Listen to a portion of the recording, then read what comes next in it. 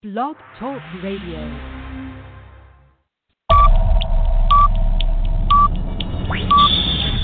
10, 9, 8, 7, 6, 5, 4, 3, 2,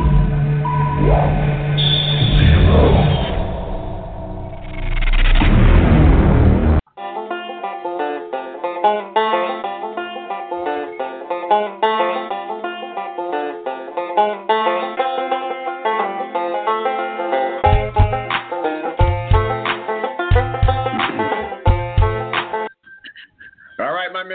My name's Tom Marquis, El Presidente. Welcome aboard again. We kick things off here on a Saturday morning. This is what we do every Saturday morning. We start things off by talking sports. My name's Tom Marquis, El Presidente. 917-889-8516 is our digits. Got a great show on tap. College Football Hour. Coming your way here in just a moment. Scott Lamb, our college football extraordinaire, joins us. Rick Riggin is doing something with the hurricane. I don't know. He's down in Florida. He's having some time off this week, so he won't be joining us. But Mo from the BS Sports Show will be joining us as well. In the next hour, we're going to be talking college football, breaking down our games of the week and analyzing them and taking a look at, where they lay at and maybe if you're so inclined to bet on them, maybe where to look at with that. And then at the next segment, next hour, if you will, we've got Tony Donahue of the Tony D Podcast. George is going to be breaking down IndyCar and NASCAR for us. And then 10:30, the last quarter of the show, we've got Ed Kratz, beat writer for the Philadelphia Eagles. He's on the road toward Pittsburgh, but we're going to be breaking down the Eagles and in the NFL as well. And we're going to be talking a little bit about, jolly old St. Nick and Tom Brady. There seemed to be some sort of a rivalry there. We will get to the bottom of that. We'll have that conversation with Ed Kratz, our official NFL contributor. My name's Tom Marquis, El Presidente. Stick around. It's about to get good.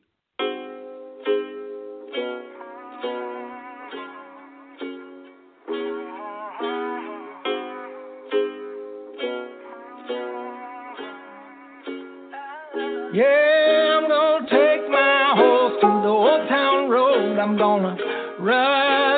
The Air National Guard is a reserve component of the United States Air Force and serves alongside active-duty Air Force members in times of a national crisis. In addition, the Air Guard serves the state and local community in a wide range of capacities. The reason people join the Air Guard is as diverse as our members and includes such reasons as a deep desire to serve their country, money for college, travel, new job skills, and the pride that goes along with belonging to the greatest military organization in the world. I joined because I felt a calling to serve my country, but I didn't want to be far away from my family, so the Indiana Air National Guard was a perfect fit for me. With over 95 different career opportunities to choose from and 100% paid college tuition to any state-funded college, why not give us a call? Call 1-800-841-3103 or visit online at goang.com to find out more. Again, that's 1-800-841-3103. The Air National Guard, guarding America, defending freedom. I can't believe it. I've been playing 4-on-4 with a barbershop quartet.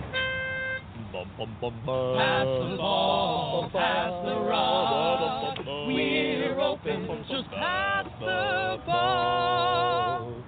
Nah, I can't believe how easy it was to save hundreds of dollars on my car insurance with Geico. Yeah.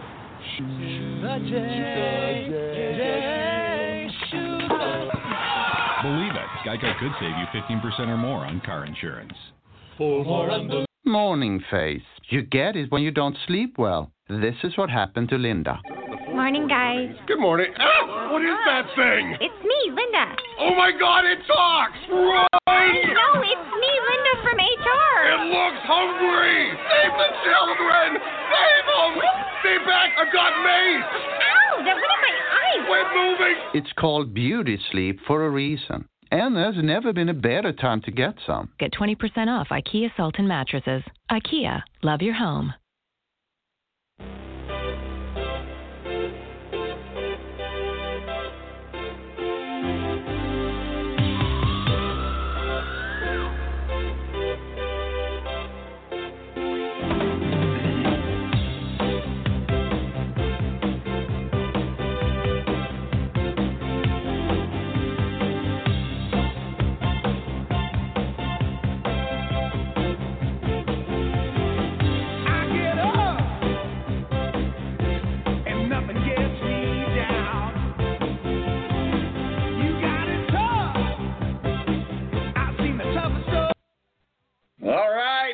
welcome back to the Battle. It's time to kick things off, and we're jumping right into things. Obviously, that's a tribute to Eddie Van Halen, who we lost this week, one of the great rock legends, and certainly one of the first concert I ever went to was the Jump Tour with Van Halen. Sad loss, huge loss in the music world and the rock community. Joining us now, Scott Lamb is going to help us carry the load today with the college football hour. How are you, sir? Hey, good morning, Tom. Really excited about this week coming up. If there's a silver lining to all this COVID stuff, we got a lot of football, a lot of sports coming up this week. NFL had to be flexible with their schedule. We got a doubleheader tomorrow, and they're kicking off the Denver Broncos and Patriots a little early, so you can start watching at 5 Eastern and get 6 hours of football. We got the Bills and the Titans on Tuesday, and then we can get in some Group of 5 stuff to start off Week 6 for college football. Got nothing. Carolina and Louisiana on Wednesday, Battle of the Sun Belt unbeaten. Nothing like. No, I was just saying nothing like a little Tuesday NFL action to totally mess up your fantasy football. But that's neither here nor there. Hey, so what was the first concert you ever went to? I went to a Prince concert in the mid-'90s. Prince was your first concert. Yeah, I went to Prince in high school. That's cool. That's it. Let's see. What's your favorite Prince song? Probably Purple Rain, but I mean, there's a number of them. Don't say Darling Nikki now. You know, many moons ago, when I used to spin the tunes, I accidentally played that song, and trust me, that's not something you'll do twice when you're in the radio world. But hey, it was good. It was like I was faced with an option. I knew what I had done, but you know, as you are trained in radio, you just kind of let it go as opposed to drawing attention to the matter. So I thought I was going to be drawing more attention to the matter by quickly switching songs as opposed to letting it play out. Well, that was not the case, especially when it came to my boss. But you know, hey, we all didn't work out. Did not work out as planned. Let me tell you. Well, Rick Riggin is. Well, I don't know if he's enjoying sunshine. He says he's in Florida, but I got the Weather Channel on right now, and I tell you what, I can tell you one thing: Lake Charles, and you're familiar with Louisiana down there. What do you know about what's going on down there? But what I'm seeing on the TV right now, they're getting some nasty stuff. Yeah, with the initial outlook, we were kind of hoping that thing would go a little bit to the east of where Laura went, and it turns out it hit within about 50 miles of Laura's landfall. So. All my friends back home, they're going through another power outages. Some of them were out for 2 weeks last time and just got it back, and here they go again. Many still had tarps on the roofs, and it's rough going for them to get hit twice in 1 year. Yeah, absolutely. Our thoughts and prayers go out to them. Let's get into this talking football with us. I'm still waiting on Mo. I don't know. He may have gotten tied up with something else, but that's fine. You and I can handle the ship, that's for sure. Let's jump right into things and some of our games of the week. And Melissa, which I appreciate so much for her being on with us, and she was in a car accident this week and totaled her car, got bruised up pretty bad, but she's a real trooper, and she's with us today, and so she's going to get the picks up on social media. But let's get right into it. Number 22, Texas Longhorn against the Oklahoma Sooners. I mean, let's talk about Texas here for a little bit, because that seems to be a storyline all by itself. Go ahead, Scott. What say you? Well, you know, I was really high on Texas, and I mean, I really thought that Tom Herman was going to have that thing rolling. Ellinger, I thought he looked great last year, just being real consistent with his play. And that was the downer last week. And, of course, the week prior against Texas Tech, where they had the comeback, you know, I thought maybe that was going to get them over the hurdle. But then I go back and look, and instead of trying to stay emotionally involved with how I feel about Texas, I go back and look, and since 2018, when they went 7-2 in conference and made it to the Big 12 championship game, since that loss to Oklahoma in the Big 12 championship game, they're 6-6 in their last 12 conference games. So they're just not that cream of the crop yet. I know we like to judge the Big 12 off what Oklahoma and Texas do, and I think it's just we got to say Texas is who they are. They're 6-6 in 12 conference games. Oklahoma's dropped 2 in a row. I don't know if they've ever dropped 3 in a row in conference play or a regular season, and they're not going to do it this week.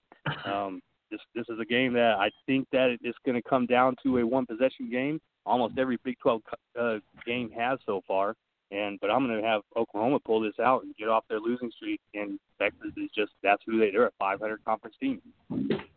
Well, I kind of agree with you on that. Although, however, I'm gonna go on the opposite side of it, just because of historical data tells us that Texas leads the overall series, 62 for basically 47, and has since the end of World War II.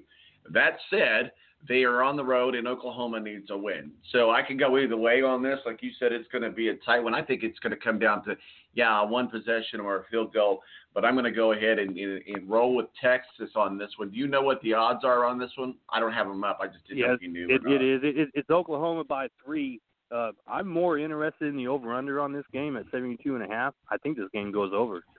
I think this is a shootout. I think both teams go big and get into the mid-30s, low 40s, and I'm going to take Oklahoma by a field goal in this game. Bet the farm on the over. But yeah, I'm gonna roll with Texas on this. Rick is listening. His favorite Prince song is PC. I'm not gonna. I think you guys can figure it out. If not, Google it. It'll be glad to tell you. PC. Let's just say the second word is control. That's one we can't play. That's one we can't play either. I watched him do that in karaoke about a month ago on the river. Oh my God, Rick and his karaoke. I'll tell you what, we're all going to have to hang out sometime, because whenever Rick and I hang out, the last time we hung out here in Indianapolis and we went down the sidelines, it was epic. Let me tell you that. He's got some charisma.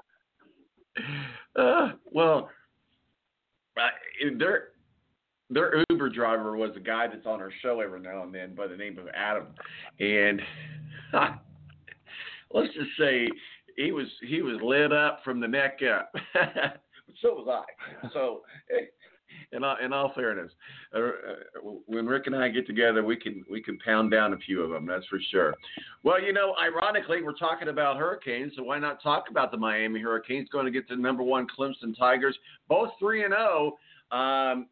This could be one of the games of the week to really watch. Here's the thing: Clemson's at home and they're undefeated. I'm going to have to roll with Clemson and then the Tigers on this particular one. But go ahead. What say you, sir? I really wanted to pull the trigger and go with the Hurricanes to pull the upset this week. And just looking back, I can't do it. Miami, it's been a long time since Miami's been in a big game. In their bowl game last year against Louisiana Tech, they were the first Power 5 team to be shut out by a Group of 5 opponent. And that was just, 3 games ago for them. I really like De'Aaron King and what he's done to open the season. I don't see them going into Clemson, who's had all these big games and performed under pressure over what's been 5-6 years now. The line on this game is Clemson by 15. I think Miami covers. I don't think that Miami's defense can just keep them in the game long enough against Clemson. I do like their ability to have the big play on defense. I still like Clemson by 2 touchdowns. Well, I'm going with Clemson too on this one, but it would be fun if the Canes was truly back. I mean, it would be a boon to the sport, dominated by a handful of programs. If any ACC team posed a threat to Clemson winning its 6th straight league crown, it would be Miami. But I'm just, I'm with you. It's on primetime TV slot. Clemson has just consistently, they get in these big games and they know how to pull them out. There's 4 really good teams in the ACC that I think are, there's 3 teams that can give them a run for their money. They get to the ACC championship game, and I think Miami could get there later in the year, but I think they need a little bit more experience for their quarterback. Yeah. And Clemson's only lost once in 2+ calendar years. So, I mean, I think this is a pretty easy one. I think it's going to be a good game to watch, a good game to follow. But both of us are going into Tigerland on that one. So you had Oklahoma, I had Texas, and we both have Clemson. Let's talk a little bit about this Georgia-Tennessee Bulldogs and Volunteer game. What are your thoughts, sir? Okay, so Tennessee's on an 8-game winning streak, and I went back to look at this winning streak because it's the longest winning streak in the SEC, regular season and playoffs. But when I looked at this 8-game winning streak, it's 2 games against South Carolina, a game against Alabama Birmingham, a game against Kentucky, 2 games against Missouri, a game against Vanderbilt, and then their bowl win last year against Indiana. I don't know how much you can hang your hat on that 8-game winning streak. I mean, when you win, it's contagious. You know, winning breeds more winning. But, man, that Georgia defense, I think the Dallas Cowboys would like to have that defense right now. Other than LSU last year, and LSU, I mean, that was an all-time offense. They gave up 37 points to one of the best offenses we've seen in college football probably in the last 20 years. If you take away that, over their last 15 games, they're averaging giving up 10.1 points a game on defense. If Tennessee scores 2 touchdowns in this game, they've accomplished something. I've got Georgia big in this one. This is my lock of the week. The point spread is 12.5. I got Georgia winning 31-13. I would take the over in this game at 43, but the only way it gets to the over is Georgia's going to have to score 40 points, which they might do, but I'm going to stay away from the over-under, but I'm going to lock in Georgia at over 12.5, win 31-13. You know, and I a lot of times I stay away from the over and under as well. But the guy who never knows if he's over or under is with us now. Mo from the BS Sports Show. How are you, sir? Well, not 6 feet under yet, but boy, it feels close. Man. Well, I hope you get to feeling better. I know you were feeling rough last week. Hey, we started the show off by talking about the loss of Eddie Van Halen, certainly one of the great rock legends. And I was just talking about how Van Halen Jump was the first concert I ever been to. What was your first concert? Oh, man, that's somewhat embarrassing. Let's see. What was it was Styx. Hey, there's nothing wrong with Styx. I like Styx. They're a good band. What's your favorite Styx song? You know what? I don't really have one. My parents took me to the concert, and then I saw the Monkees and Hermits the next month. And then I will say, to make me seem more manly, I have seen the Backstreet Boys like 6 times. Oh, there you go. Well, Scott Lamb joins us as well. Rick is on vacation down in Florida. I think he picked the wrong week to do that. Obviously, they're getting slammed down there. At least Louisiana is, and I don't know if Rick is. Rick's and then Scott's first concert was Prince, and nice. And I just totally forgot, Scott, what you told me your favorite Prince song was. It'd be Purple Rain, but I mean it could be close between a half dozen of them. But yeah, Purple Rain. Well, and Rick's not with us today, but he did text me and say, because he's listening, and he said, Mo, that his favorite Prince song, well, we'll just say it's PC, the last word being Control. Yeah, I like that one, and I like Darling Nikki. Well, I just told a story about that. You missed it because you were fashionably late to the show. But no, I'm just kidding with you. Back when I used to, and you know this because you spin tunes. Back when I used to spin tunes, I accidentally played Darling Nikki, totally by accident. And you know, like in radio, it's kind of like don't draw attention to something. And I worked overnight at that time because I was still, trying to break my teeth into everything. Everybody starts in the overnight class. We got a caller. No, we don't. Okay. Everybody starts in the overnight class. And if you're in area code 719, you can call us back. But I accidentally played it. And I thought, well, I'm not going to draw attention. And who's listening at this time of night? Well, I could tell you he was listening, my boss, and he was not pleased that I did not change that song right away with Darling Nikki. But this all started with the conversation about Eddie Van Halen. Hi, who's this? Hello. Hey, how you doing? Good, how are you? Who's this? This is Tim from El Paso. Hey, Tim from El Paso. How are you? Going to chime in on the Texas game today, are you? Yeah, I'm not really calling a time. Just I'm actually Scott Lamb's little brother. Oh, okay. I got some comments on the thing about Georgia and Tennessee being on the supposed 8-game winning streak. But I used to have a first sergeant who was a big Tennessee fan, and I used to give him heck all the time for it. Tennessee's getting taken to the woodshed, like Scott Lamb said last week about usually Oklahoma does to Kansas State after a previous upset. So I just wanted to call and chime in on that. Oh yeah, sure. We were actually getting ready to talk into that game, and Mo, and that's where we left off at. We were talking about Tennessee and Georgia and getting our picks on that. What are your thoughts there? Well, I think Georgia's going to just destroy Tennessee. Okay. So if I were betting, I'm going to take the over on that one. What are your thoughts on Tennessee versus Georgia? And I'll give you guys my pick. Well, I mean, since everybody's going with Georgia, and I'm not a fan of either team, but even if you've won 8 games in a row and you beat crap teams, you still win 8 games in a row. You can only play who they put on the schedule. I'm going to go with the Tennessee Volunteers for the upset today. Well, here's the thing. I think Tennessee has been red hot under third-year head coach Jeremy Pruitt. The Volunteers have won 8 consecutive games dating to last season. They come off an impressive 35-12 win over the Missouri Tigers.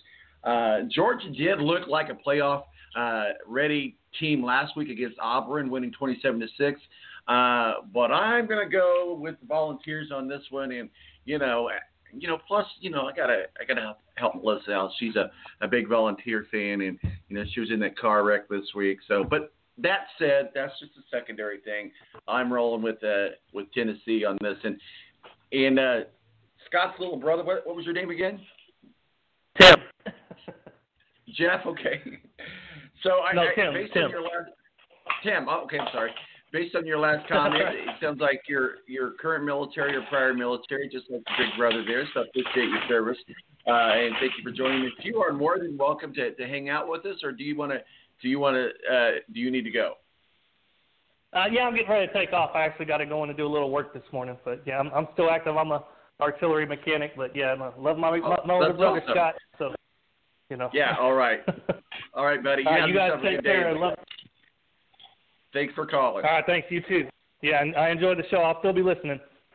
I appreciate that. Thank you. All right, bye. Scott, go ahead and send your PayPal money. No, hey, man, no, I appreciate it. We appreciate anybody that listens and can call. Anybody can call 917-888-8516 is our digits. Well, here's another game, guys, that we're going to get into here. And, of course, we got to get into it because, well, it's Alabama and it's college football. So we'll start with you, Scott. We got Alabama at Ole Miss. Ole Miss coming in 1-1, and Alabama 2-0. Well, I don't know how many of you are playing daily fantasy sports when it comes to college football, but if you had a player that you had to have on your team this week, it's Najee Harris of Alabama. So Ole Miss is giving up 600 yards per game of total on defense, and that's not just like one-dimensional. They are giving up 300 rushing yards a game and 300 passing yards a game. If there was a player that's going to go off, Najee Harris of Alabama. I got Alabama winning 43-22 in this game, and I don't think Ole Miss can hang. If you don't have a defense to stop Alabama, then you're not in that game. Mo, what are your thoughts? Alabama versus Ole Miss. Yeah, I agree with Scott. Najee Harris is awesome. This should be a complete ass whooping. I'm taking Alabama by 30. Well, seeing as how Rick isn't with us, and I heard some other pretty knowledgeable people in the college football world talk about this game this week, I'm gonna pull a Rick rig, and I'm gonna go against the grain, and I'm gonna be a rebel in this one. See what I did there? But I'm gonna go with Ole Miss. It's gonna be a tight game, and I totally agree with what Scott said. That the defense with Ole Miss is lacking thereof.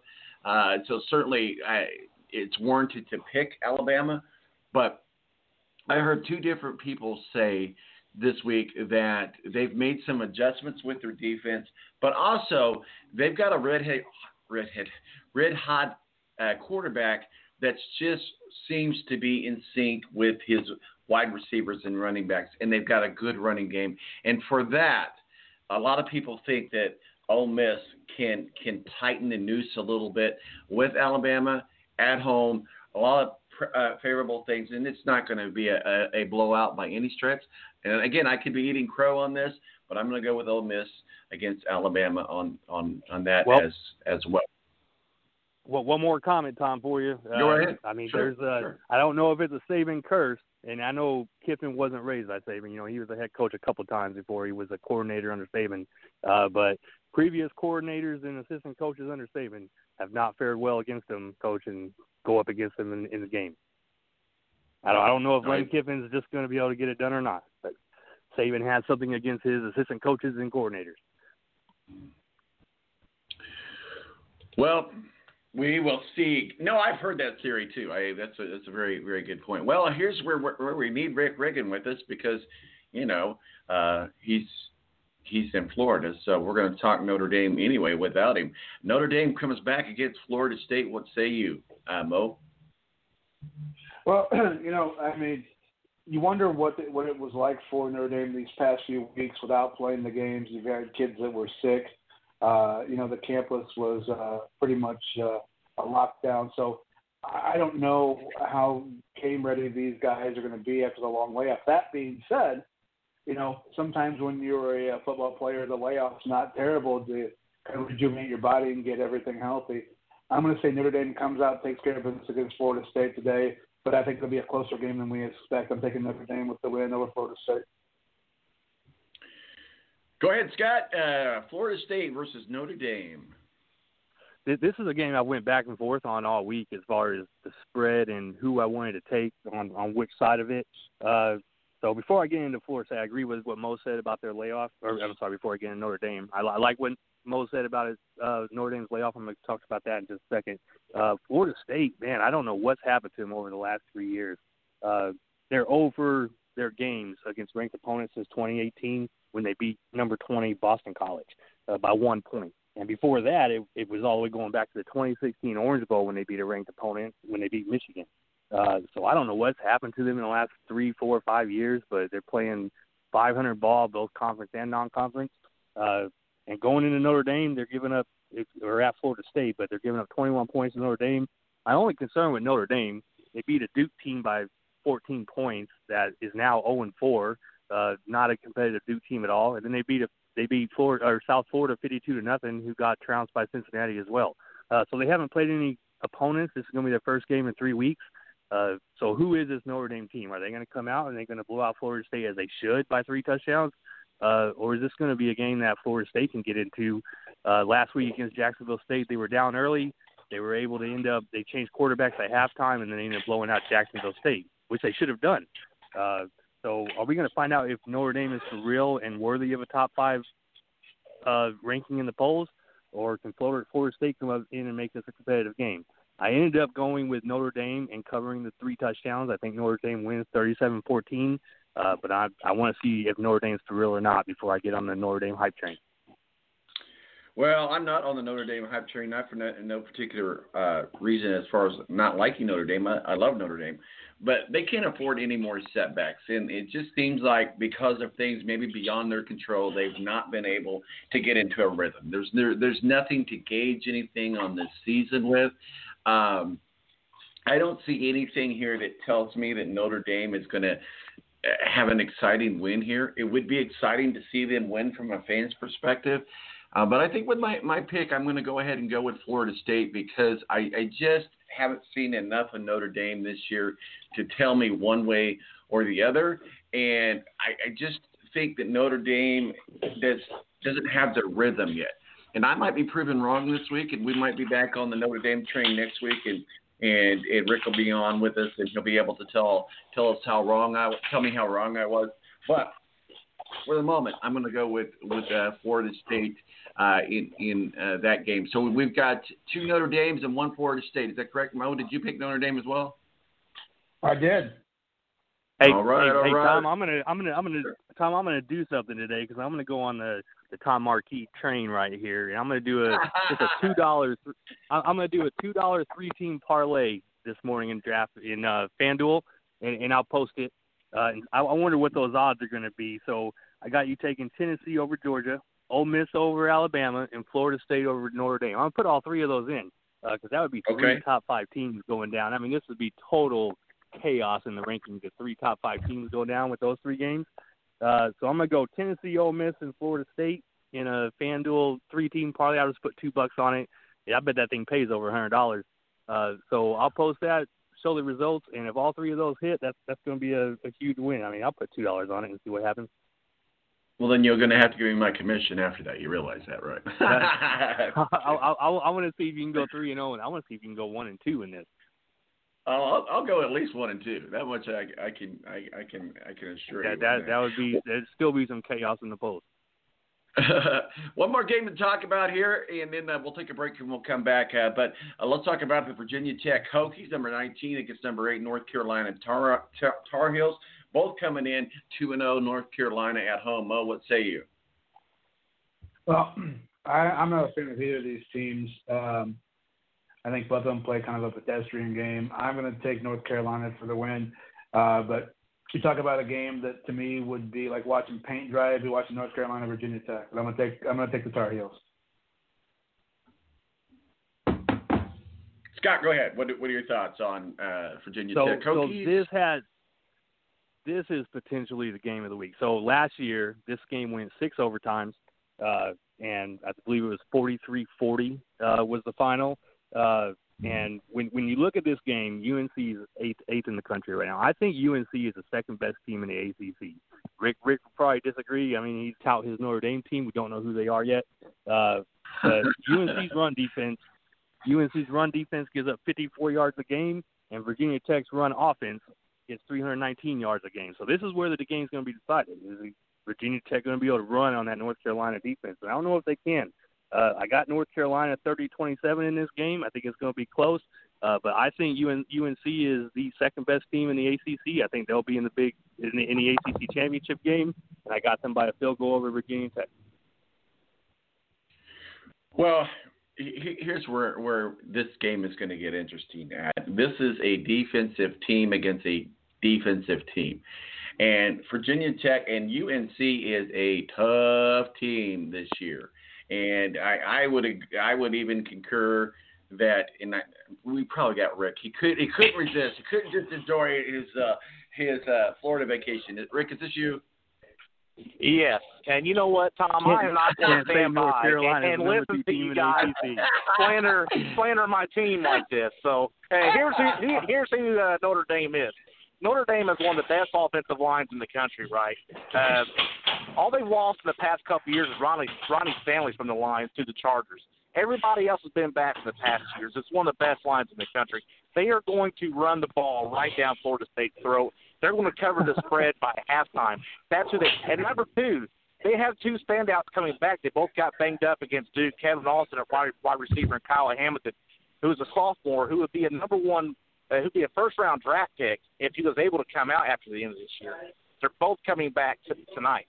So Florida State is in a lot of trouble, a world of hurt. I know exactly who the Irish are. I'm sorry you sports talk radio guys have no idea who Notre Dame is, but us Notre Dame guys, we know exactly who we are. We rely on that running game and our defense here in the ACC. All we're going to have to worry about is Clemson. I know Clemson's the best team in the ACC. I'm not going to come out here and say Notre Dame's the best team in the ACC. I know the drill. I know the gig, but I'm not going to stand by and listen to you guys and slander my Irish this way. Okay, so let me give a. What? If I can give a quick little analogy, Tom, I play a lot of golf, and I like it when I get to go to a course and I get like a nice short little par 4 to start off, and then another short par 5, and then maybe a short par 3, and I'm like, man, that's a nice little handshake to start my round before I get into the meat of this course, into the toughness of this course. Well, that's kind of like what Notre Dame's got. They start off with Duke, start off with South Florida, and then they get a soft Florida State team. We're not going to know who Notre Dame is unless they come out and win by 3 touchdowns today against Florida State. They're getting a nice handshake. Do I need to call the athletic director of Arkansas State and let him know what's being said on the show right now? If you got that kind of clout, go ahead, man. Get him on our show. We'll talk to him ourselves. Maybe K-State wants to run that game back. So, Rick, we're going to assume that your pick is Notre Dame. We were finishing up with Virginia Tech and North Carolina. What say you there? Oh, I like Virginia Tech. I really like both teams. I know Mo was talking about it, watching paint dry. And a hot take here, quick poll, if Melissa can put this on the balanced poll. Would you rather watch paint dry or grass grow or water freeze? That'd be a good poll question for the balanced poll today. I'm going to take Virginia Tech. I like what Mac Brown's done at North Carolina, but Justin Fuentes, the head coach at Virginia Tech, he's really got that program headed in the right direction. Gosh, I lost train of thought. I'm driving, guys. I'm driving. But I really like Virginia Tech in this game. I mean, they have put the running game together. They've recruiting good now. I'm taking Virginia Tech in this one. So just so we got it clear, so Melissa's got it clear here. Would you rather watch paint dry, grass grow, or water freeze? Grass grow or water freeze. Okay. In honor of you, Rick, we'll put that up as the poll here in just a bit. Well, guys, we're going to take a break, and we'll be back. We'll get into some of these other games. Mo and Rick, I'm going to let you go because I'm driving. I'm literally driving through Nashville now. But I just want to go stand by and let you guys bash my Irish's way. Hey, be safe driving through that storm down there. Yeah, be safe. Catch y'all later. We'll see you. Mo, are you sticking around? You got to go. I got to go watch some water freeze, so unfortunately I got to take off. Okay, buddy. We'll talk with you soon, man. Have a good weekend. All right, guys. Have a great weekend. All right. Mo for the BS Sports Show and a cameo appearance from Rick Riggin. We just had to poke the bear too much there, right, Scott? We knew he wasn't going to resist. You know, and I think we were taking Notre Dame. I took Florida State, so you guys took Notre Dame. Okay. So you are upset city this week. I am upset city, and I was gonna right before he called in, I was just gonna say that Rick texted me that his first concert was Warrant, Slaughter, and Quiet Riot. That does not surprise me one bit. That was his first concert. Not at all.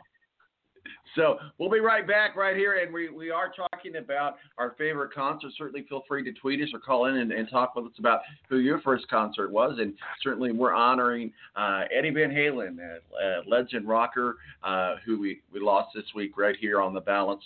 We honor him, and we appreciate his contribution to the rock community. We'll be right back right here on the Balance Radio Network.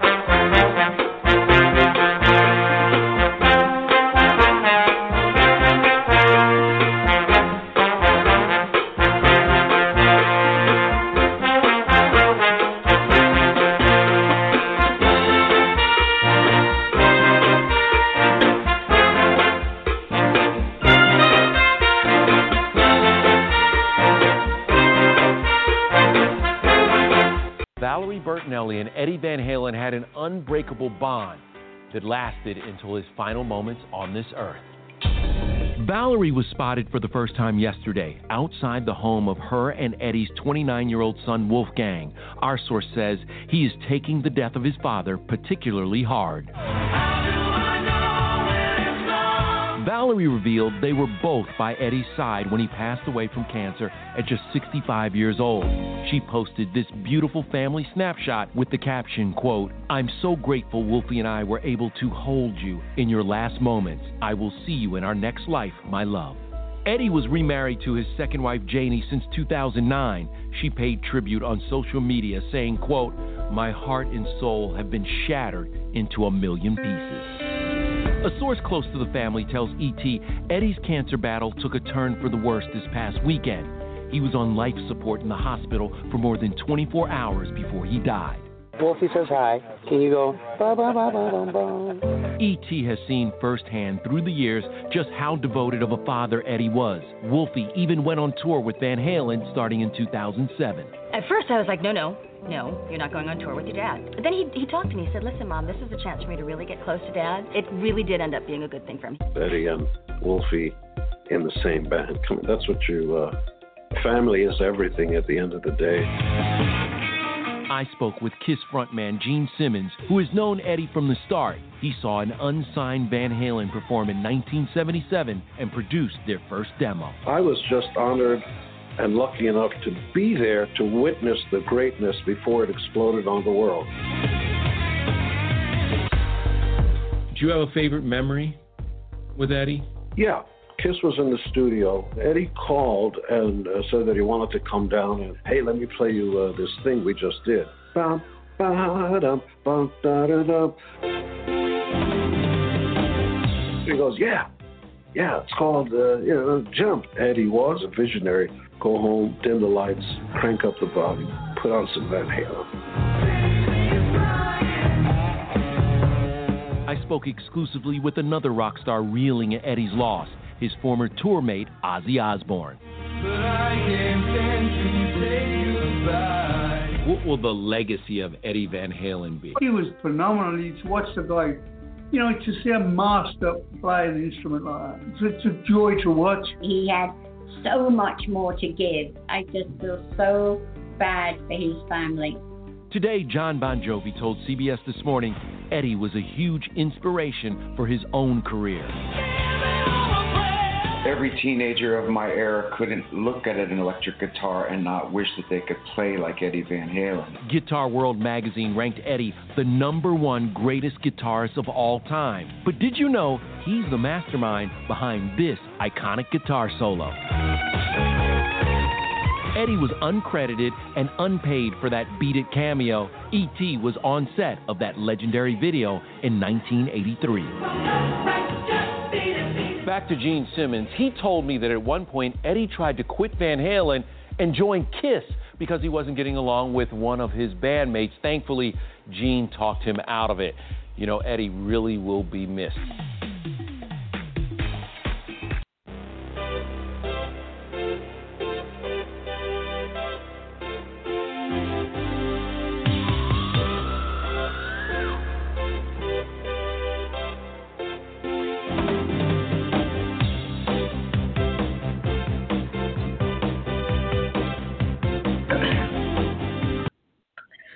Welcome back to The Balance. We're finishing up our college football hour here. Certainly a tribute to Eddie Van Halen, legendary rocker. Lost his battle to cancer at the age of 69, I believe. He was 69, and unfortunate. So just a good little story there that we picked up, and thanks to Entertainment Tonight for putting that together.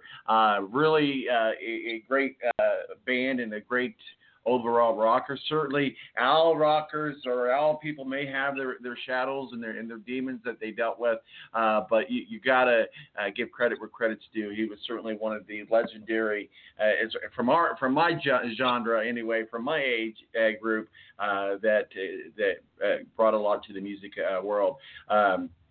But we also are talking some rockin' college football with Scott Lamb. Rick Riggin made a cameo appearance on his vacation drive down to Florida. Mo from the BS Sports Show joined us. We talked about some of our picks of the week and our top picks, but we got a few other games to talk about, Scott, here, and we'll just kind of roll through these. This wasn't one of our games of the week this week, but certainly it will be an interesting matchup. We got number 4 against number 21 Texas A&M and Texas A&M at home there.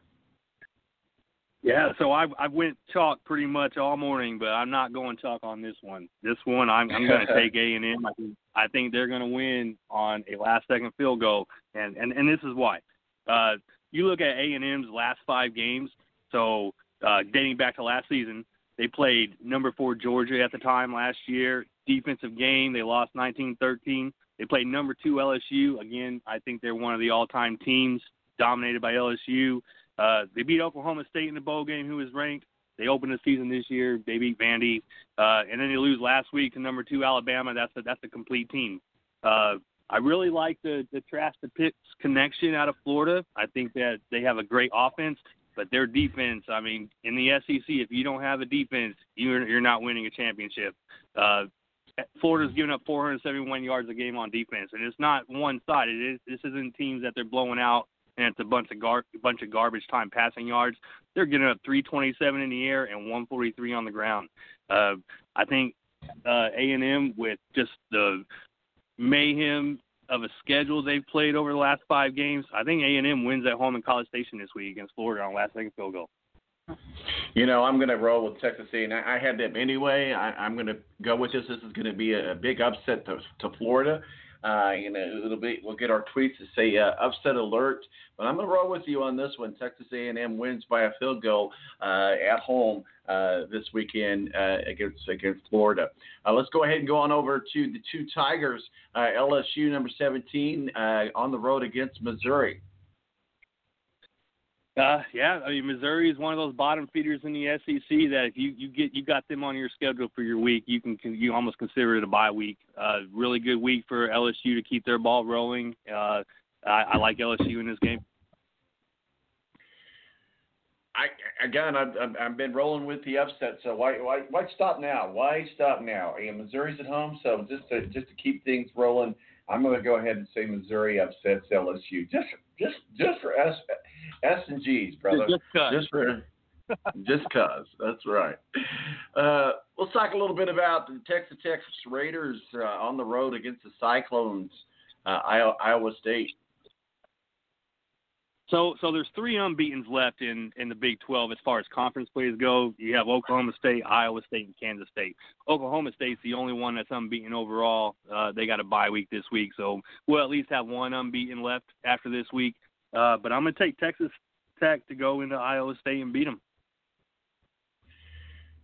I'm going to roll with you on that one, too, as well. Texas Tech does beat Iowa State on the road as well. So let's go ahead and move on over to Arkansas against number 13, Auburn. What say you, sir?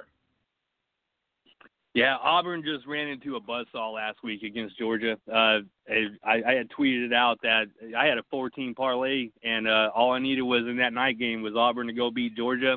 And I wasn't a real big believer in Georgia just because they were on their 4th quarterback in their first 2 games. But, man, that Georgia defense is for real. And if you got a good defense, almost an NFL caliber defense is what they have dating back over the last 2.5, 3 seasons. And so Auburn just ran into it, and they moved the ball a little bit, but I don't think they crossed midfield to almost halftime. They put up 6 points against Georgia. I'm not going to give a lot of clout to what Auburn did against Georgia. I think Georgia's just superior.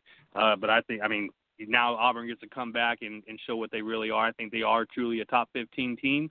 They have no problem with Arkansas.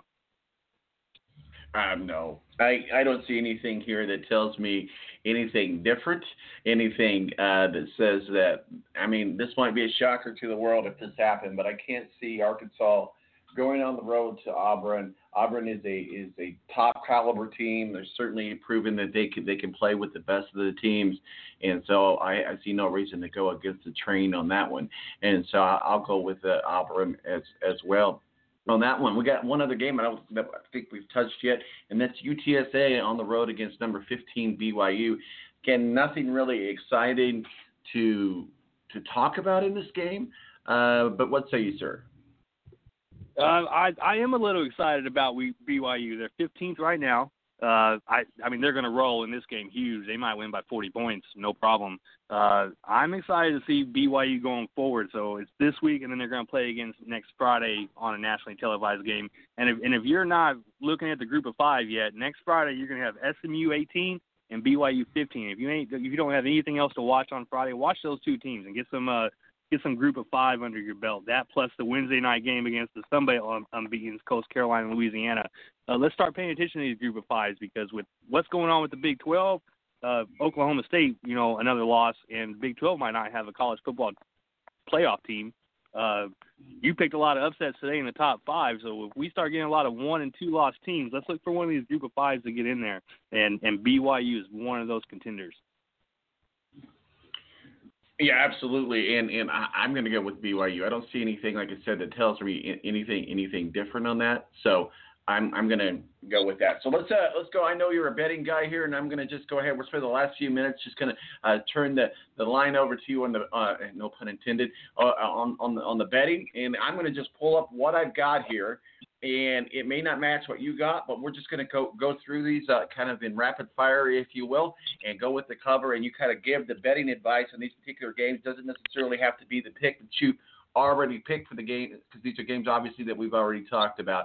But I always want to go through here. We'll start doing this on a regular basis and start making sure that we have the spreads out there. We got Virginia Tech at North Carolina at minus 5.5. Yeah, North so you have North Carolina at minus 5.5. Some sites you can still get them down as low as 3.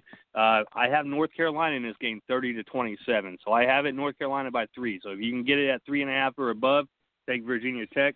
You can get it less than 3, take North Carolina. But if it's on the number on 3, stay away from the game. So we look at Texas, Oklahoma, and what the spread I'm looking at now is minus 2.5 Oklahoma.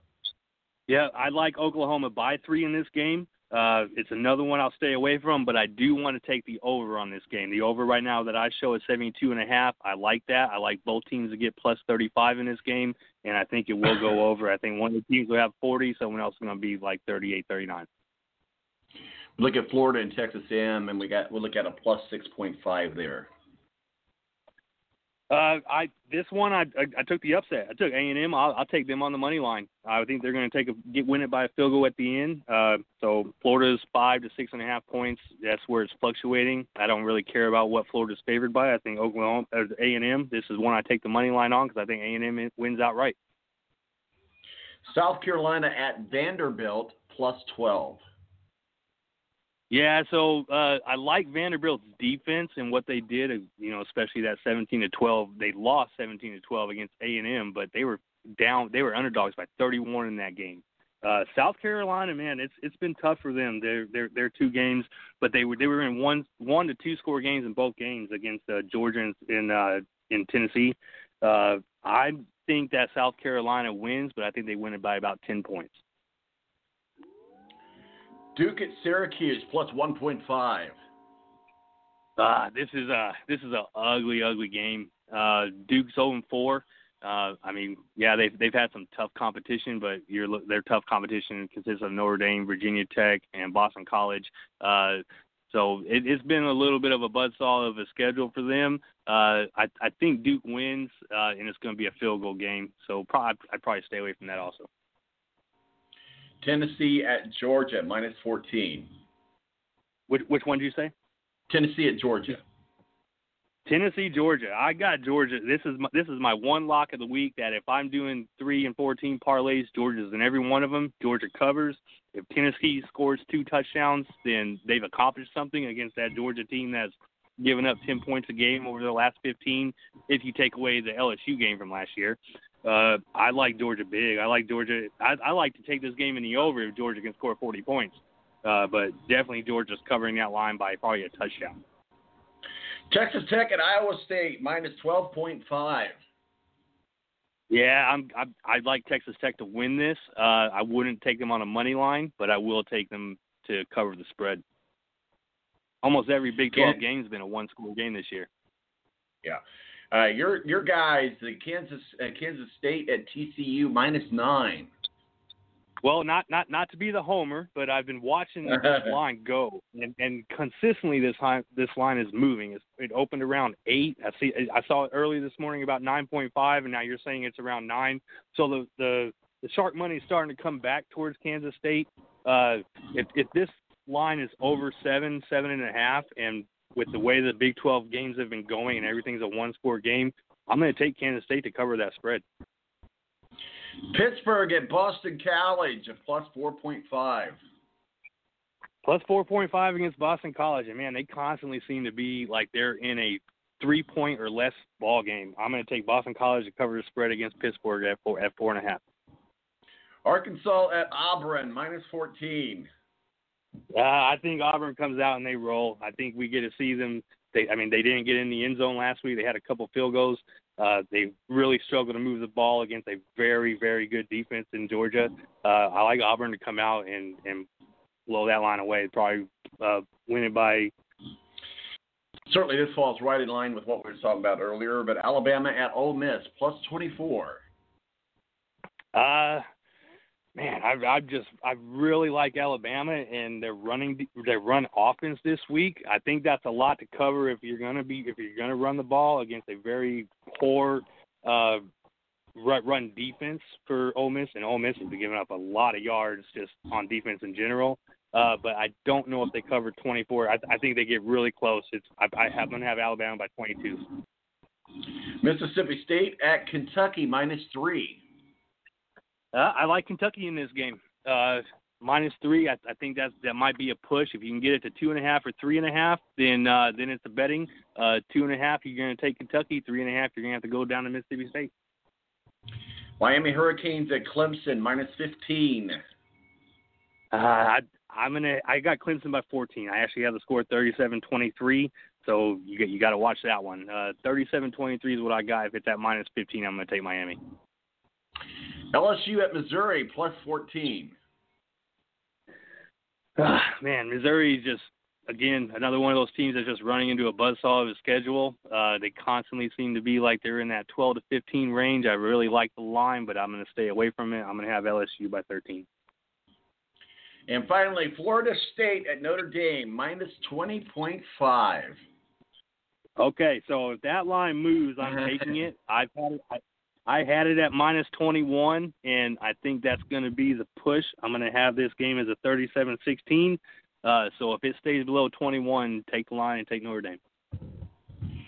Talking with Scott Lamb today in our college football hour. About time to wrap it up and put a bow on it. We're going to be talking with Tony Donahue from Tony D podcast. Going to be breaking down this week in racing. Of course, we had a great week of racing here at Indianapolis Motor Speedway last week. Two great races on Friday and Saturday last week. So we'll recap that.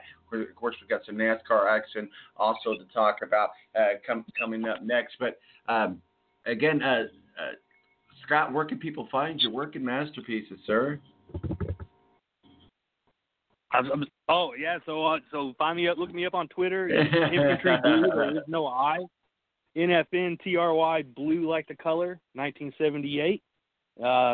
Look, I haven't been real active. I'm trying to get this thing working. I'm still pretty new at this. This is my third week, but I feel like I'm starting to hit my groove and my sweet spot. So I'll start getting this Twitter thing going. But, again, it's Infantry Blue, 1978. All right, buddy. We appreciate it, man, and thanks for all your advice and insight. Thanks for running with me solo without Rick, although he did make a cameo appearance. So anyway, I hope you have yourself a good weekend, sir. And we're going to get everything up on social media. Let me know how your parlay turns out. Yeah, and I'm gonna run with you on Tom on that one that we talked about earlier, and that'd be a real nice one to hit. Just throw a couple bucks on it and see what happens. All right, buddy. We'll talk with you soon. Have yourself a good weekend. Hey, take care. Look forward to some good sports coming up this week. Yes, sir. Scott Lamb joined us for our college football hour. Rick Riggin made a cameo appearance. Yes, we're glad to hear from him. And of course, Mo from the BS Sports Show joins us as well. We're breaking down college football, and we're going to be doing this every week, at least during the college season anyway. And we're going to be breaking down toward the end, we're going to go through the line so that you can get your betting set up and ready to go. We'll be right back. Tony Donahue from the Tony D podcast joins to talk some racing.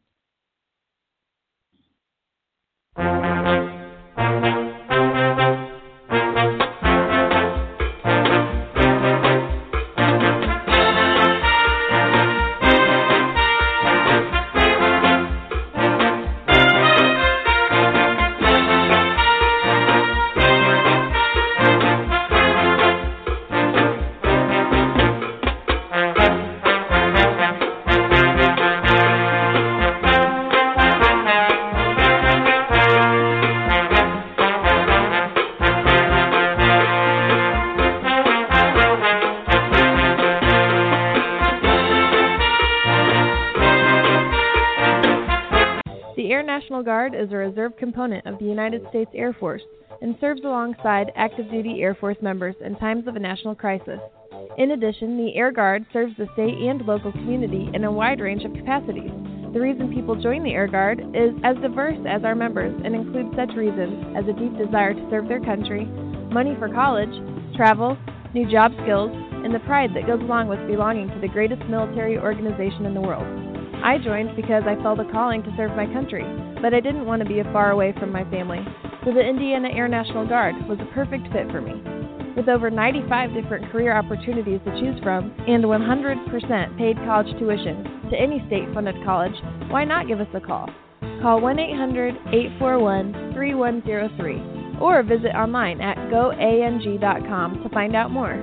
Again, that's 1-800-841-3103. The Air National Guard, guarding America, defending freedom.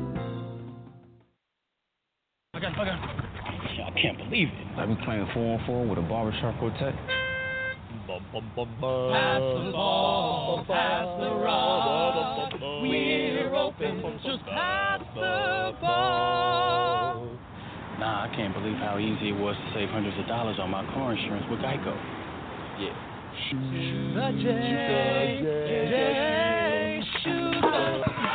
Believe it, Geico could save you 15% or more on car insurance. Morning face. You get it when you don't sleep well. This is what happened to Linda. Morning, guys. Good morning. Ah, what is that thing? It's me, Linda. Oh my God, it talks! Run! No, it's me, Linda from HR. It looks hungry! Save the children! Save them! Stay back! I've got mace! Ow, that went in my eyes. Quit moving! It's called beauty sleep for a reason. And there's never been a better time to get some. Get 20% off IKEA Sultan mattresses. IKEA, love your home.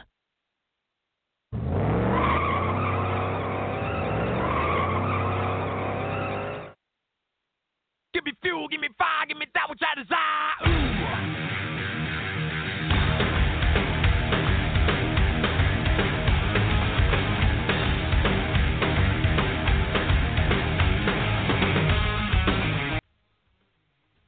All right, welcome back to the Balance. My name's Tom Marquis, 917-889-8516. 1 hour in the books. Thanks to Scott Lamb and Mo from the BS Sports Show for spending the last hour talking college football with us and breaking down our picks of the week. And joining us now to help us get into the racing world is Tony Donahue of the Tony D Podcast. Tony, how are you? Hey, good morning, Tom. How's it going? Good. Hey, we've been spending some time today honoring Eddie Van Halen, certainly a legendary rocker that we lost this week to his battle to cancer. And so we've kind of been talking about who our first concert was, because ironically, my very first concert was Van Halen and Jump. What was your first concert? I know I'm that old. Yes, Tony, I am that old. But go ahead. My first concert was a small band named Lifehouse, and I only went because my older sister was going, and she couldn't go unless I went. So I guess my first concert kind of on my own as an adult, if I'm not mistaken, was actually John Mayer, which I'm totally cool with because John Mayer is awesome. You're cool with your manhood with John Mayer. That's okay. Totally. You said Lighthouse? Band called Lifehouse. They had like one hit. Was that a Christian group? I'm thinking of a group. I don't think so. Oh, okay.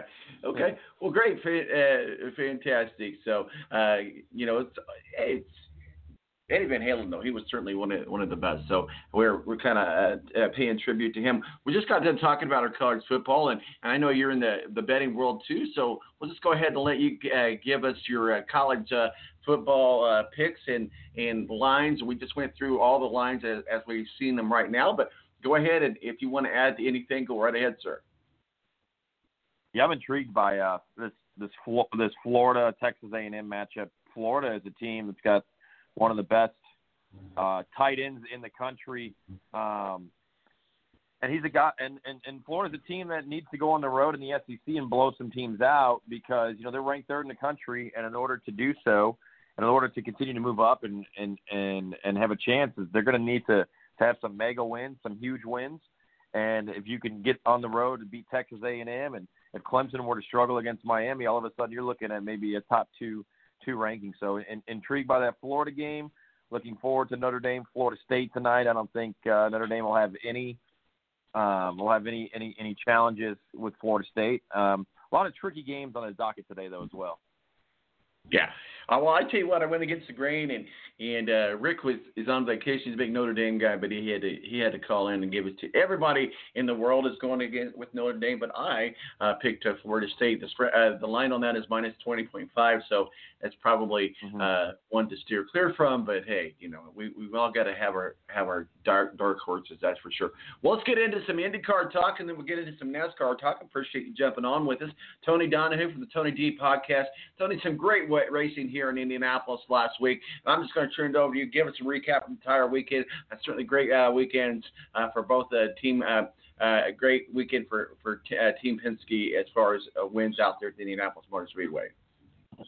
Yeah, you think about Roger Penske and adding, the doubleheader to make up for what they lost in COVID and some of the races that they lost, like in Birmingham and Detroit. I think if Roger Penske had his way, he would put the IndyCar road course race at the Indianapolis Motor Speedway on the schedule every week. His drivers have won all the races. His team has won all the races but one. The inaugural running back in 2014, I believe, went to Simon Pagenaud, but obviously he's a Team Penske driver now. Interesting to see, Renus VK, I thought had an awesome Friday last week. You and I talked about that.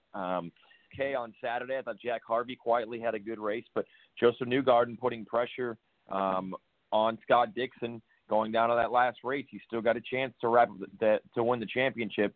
I think Dixon's going to have to finish 8th or worse, and Newgarden would have to win. So yes, it is a long shot, but I do believe that we saw good racing last week. It wasn't good racing up towards the front. There really wasn't a lot of passes for the lead, but the battles throughout the top 10 were fun and exciting, and really enjoyed being out at the Indianapolis Motor Speedway last week in nice fall, crisp weather.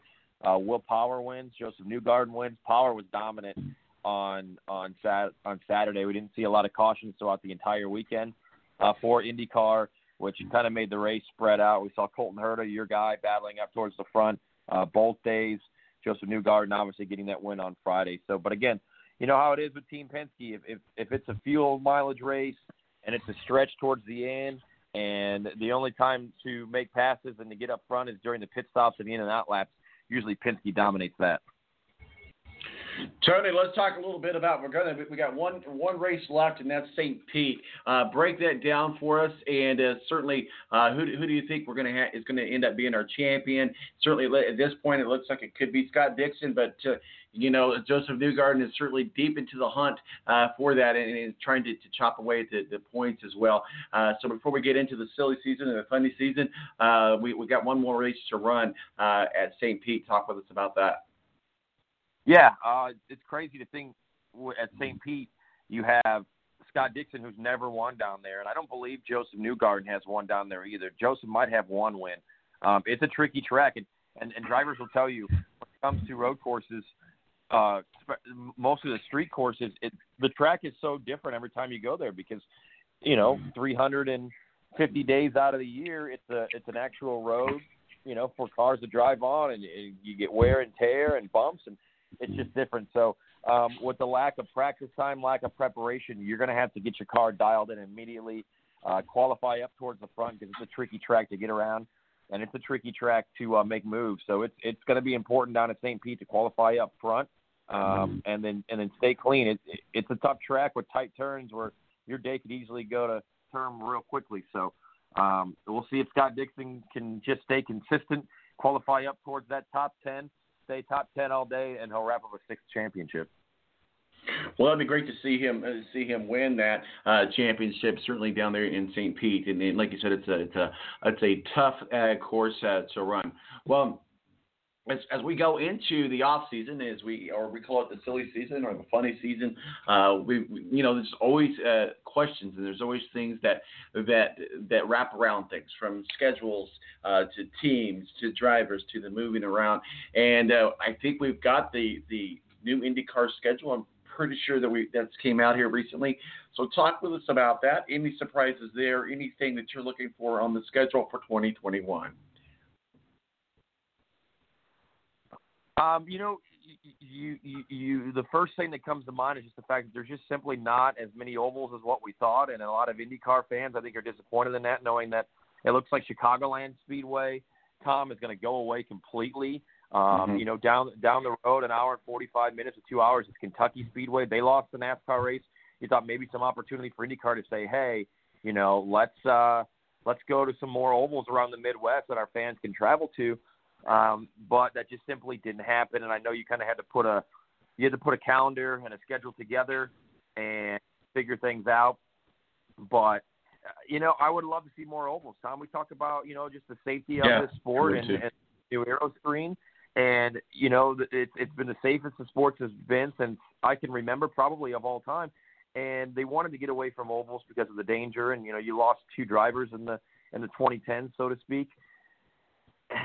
And I get that, but now with the aero screen and how important, it is to have those great racing back, I think they're missing an opportunity, and I hope to see more ovals on the schedule back in 2022, because we're not going to be going to Iowa for IndyCar next year. We're not going to be going to Richmond. St. Louis is a great time and a great track, but the passing wasn't there when they were there last month. So I would love to see more ovals.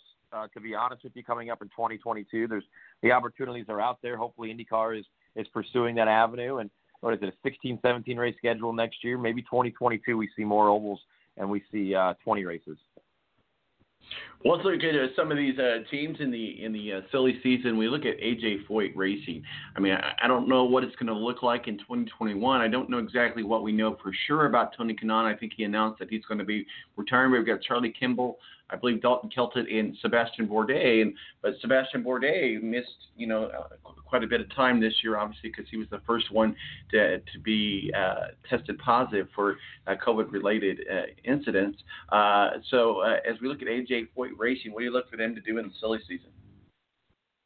Yeah, I mean, it really all comes down to money, and they've committed to Sebastian Bourdais for next year. He was going to take some of the schedule this year for that number 14 car, but with COVID happening and some of the races going away and sponsorships going away, he didn't get to run until at the Indianapolis Motor Speedway last week, and don't get to run St. Pete. So if you're Foyt, I think you committed to Bourdais, and maybe you allow Kimball and Kellett to split that number 4 car.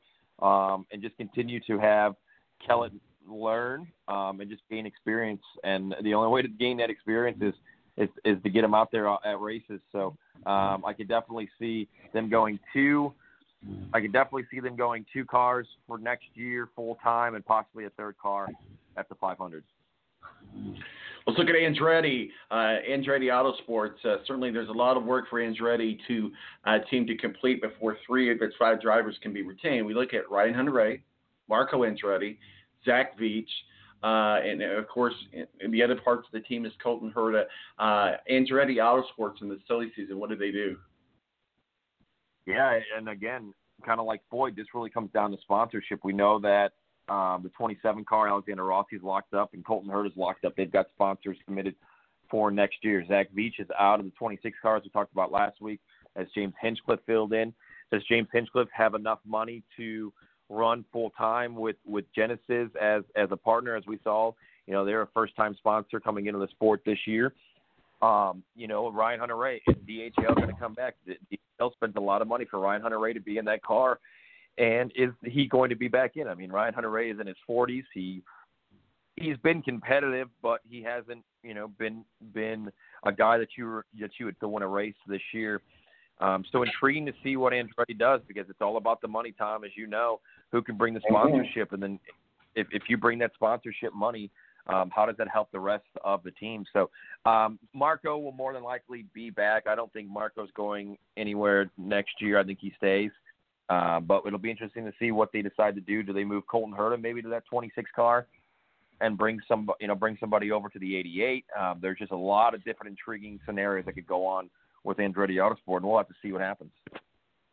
So with Marco, and we know that he won the pole this year, but he's not really done anything exciting as far as wins go. I'm wondering Is his job secure because he's obviously Michael Andretti's son and Mario Andretti's grandson? Is his job secure because of that? Or do they sometimes need to make a business decision even if it is family? Well, I mean, he's got ownership on that car, so it's one of those things where, hey, Michael, his father, has kind of set him up like your post racing life. You know, you could still be, you could still be an owner, do some strategy if you like, but it's easier to get sponsors when you can say, hey, the Andretti name is going to be in that car. You're going to be sponsoring the driver with the last name Andretti. And that goes a long way than saying, hey, you're going to be sponsoring, Joe Smith, who's going to be in that car. Andretti is still a household name, especially in IndyCar. The broadcast is always going to show him and show that name at least once throughout the day. And in Indianapolis, he again was on the pole this year, but he just simply has not been able to perform in races. And, like you said, eventually Michael Andretti is going to say, all right, we've set you up for a great post-racing career. It's time to move on to that. Yeah, I totally agree with that. Another curious team, Arrow McLaren. Certainly, Sam Schmidt says that we'll call him in there. Sam Schmidt says that Pato O'Ward and Oliver Askew will be back next year. But we saw some curiosities there. We saw Hinch and we saw Elio Castroneves maybe auditioning for a job. Who do we think might end up in that third car there with Arrow next year? Yeah. I'm sorry. It was with Andretti. My fault. That was my fault. Go ahead. It's one of those things where, I think, having a kind of a new team with McLaren coming in with not a lot of information and having two rookies, it was a good thing to get a veteran in there like Elio Castroneves, who brings so much experience and can help teach Pato O'Ward and help teach Oliver Askew as well. I think Pato O'Ward has had a great year.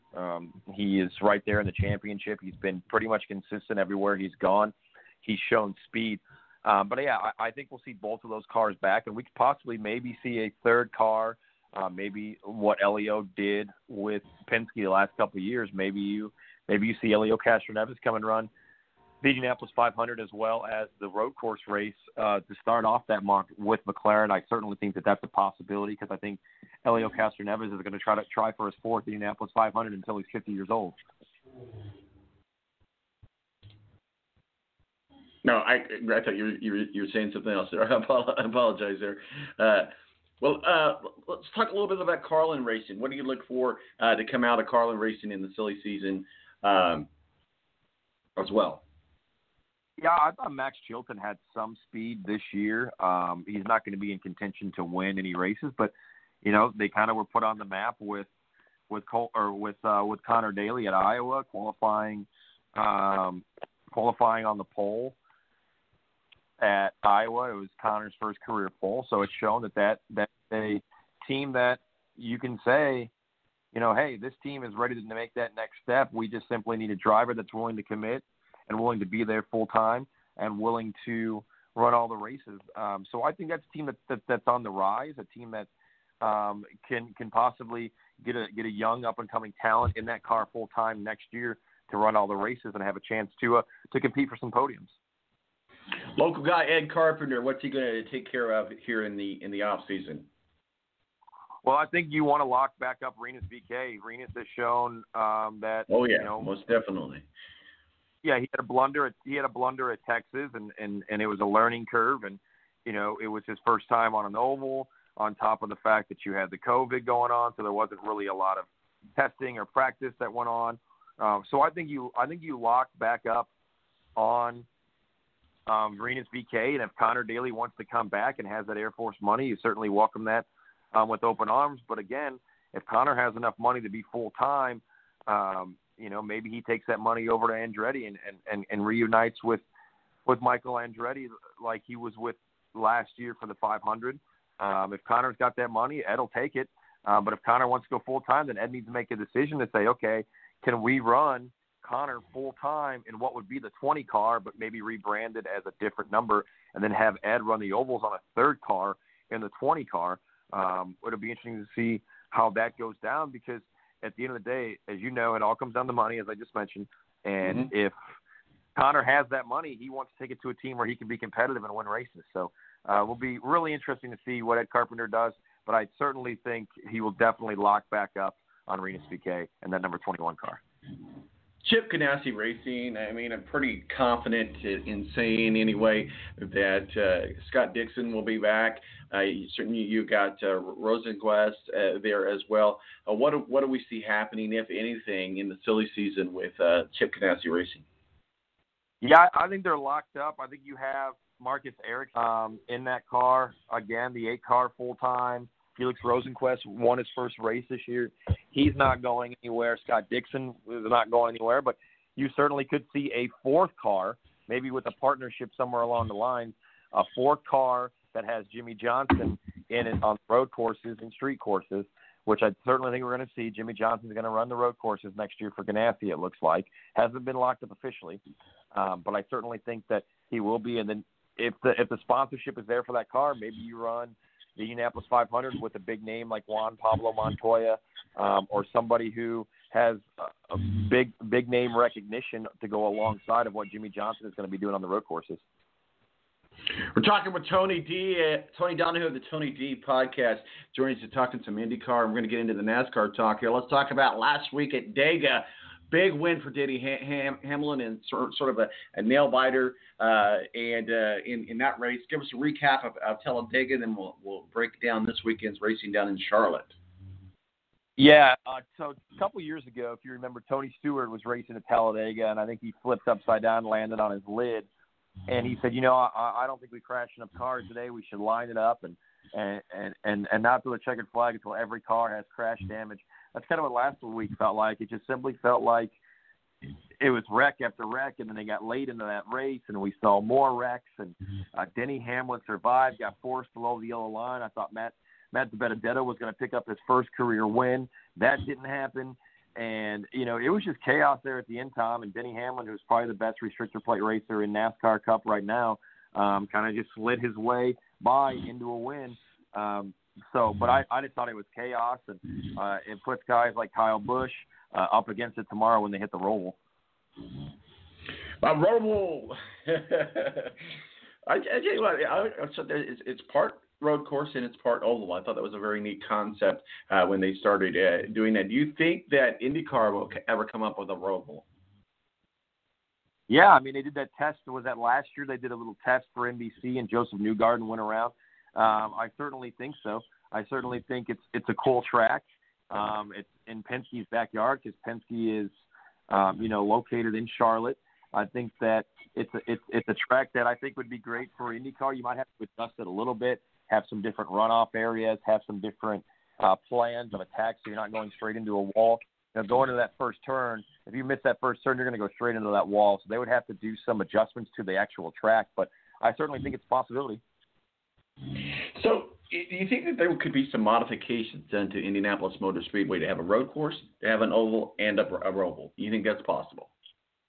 I think just the way that the track is right now and how it's a permanent road course inside, you've got the sweeping turns.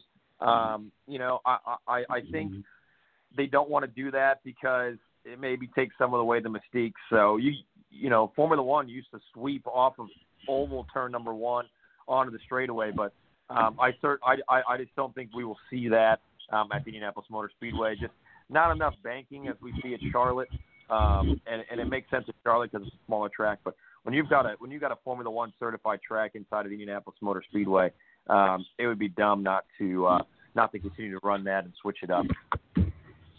So one of the issues that we're going to run into on Sunday, it looks like it's highly likely. Obviously, we've been following this storm down in Florida and Louisiana. It's going to be making its way up the East Coast.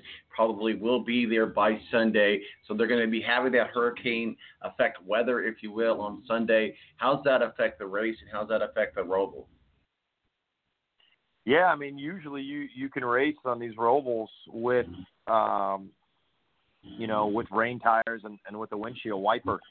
Which I think we'll see coming up tomorrow. And that could definitely affect things big time, slip sliding around. So just another factor going into it if it does indeed rain tomorrow. So certainly a track friendly to Kyle Busch, and certainly that he does well there. He's in the hunt for the playoffs. This was the first time we ever said, Kyle Busch may not make the playoffs. How important is this race to Kyle Busch this weekend? I mean, this makes or breaks his season, right? I mean, you look at a guy, he finished 27th last week, didn't gain a lot of points. It's do or die right here for him. It's do or die because, he's a guy that hasn't won a race this year, which is incredible to think about. One of the best drivers over the last, probably I would say 10 years, to not win a race. That starts to kind of kill your confidence. And we know how emotional Kyle Busch can be inside and outside of the cockpit. Shocker! It'll be interesting to see. He starts ninth tomorrow. You got to keep your nose clean because you don't want to fall back and be, running around that top 15, and then there's a huge crash and an accident, and then you're kind of screwed over. So, big time race tomorrow for Kyle Busch. All eyes are going to be on him, and we'll see what we can do. He's not been good on the Roval. He's got a 32nd place finish and a 37th place finish. Well, we know one thing. Chase Elliott and Martin Truex Jr. have combined to win 7 of the last 10 road course events, with Elliott winning the last 3. If Elliott can make at 4 straight, he would have sole possession of the second most consecutive road course wins behind Jeff Gordon. So pretty big race for Chase Elliott. Yeah, I mean, Chase is a guy that it's hard to bet against tomorrow. Certainly, he's been so good. Picked up 2 wins in his career at Watkins Glen. He's won the Roval. I certainly think he is the odds-on favorite tomorrow. I think a dark horse could be Ryan Blaney. He's a guy that has ran well on the Rovals, but definitely Chase Elliott has to be your number 1 contender tomorrow. Let's talk about the other Busch brother, Kurt Busch and Denny Hamlin, certainly have locked things in. And certainly after the race last week at Talladega, the win with Talladega, this win this weekend at Charlotte would be a huge win for Denny Hamlin. And certainly Kurt Busch is right there as well. What are your thoughts on Kurt Busch and Denny Hamlin at Charlotte? Yeah, I think you those are two guys that, for lack of a better term, you want to stay relaxed. We know that we're locked into the round of 8. We don't have to go out and sacrifice a race car, but we also need to gain points because those points do extend over into the next round. I would just say for both of those guys, continue to stay up front, stay confident, and just build confidence. It's kind of like when they run the road course race at the Indianapolis Motor Speedway before the 500. That's a confidence booster. You build confidence. Hey, we've ran here well. We understand we've got momentum, and momentum is huge in these NASCAR playoffs. We've seen guys, Tony Stewart did it 1 year to win a championship, Kyle Busch. We've seen, Kevin Harvick last year. We see guys just stay consistent and get on huge runs, and that propels them to a championship. So really, really looking forward to the Roval tomorrow. It's one of the best races of the year. Yeah, absolutely. Tony Donahue of the Tony D Podcast has joined us to break down some IndyCar and NASCAR. Tony, who is your official pick for the race tomorrow, and who should we be betting on? Well, I mean, we talked about Chase Elliott is going to be the odds-on favorite. He starts second right there on the front row. We'll see if guys like Kyle Busch can make aggressive moves to the front. Eric Almirola. Eric Jones, who we know is moving on next year. My every road course upset pick is always going to be Michael McDowell. He starts in the 31st position. Whenever they run a road course or they run on a high bank super speedway, I always put at least $10 on Michael McDowell to finish in the top 10. You can only get some pretty good odds on that. But I'll take Chase Elliott to win tomorrow with Ryan Blaney right behind him in second. Tony, we appreciate you jumping on with us. Where can people find your work and masterpieces, sir? Yeah, appreciate it as always. At Tony D Indy on Twitter. Check out my podcast, the Tony D Podcast, wherever you listen to your podcast, and have some fun watching these Roval races over the next 2 days. Sounds good. Thanks, Tony. Have yourself a good day. You too. Take care. Tony Donahue, Tony D Podcast, joins us, helping us break down some racing. My name's Sal Marcos, El Presidente. We'll be right back. with Ed Kratz, beat writer for the Philadelphia Eagles, who's on the road to Pittsburgh, and he's going to be kind enough to call in and talk with us about what's going on in Week 5 of the NFL right here on the Balance Radio Network.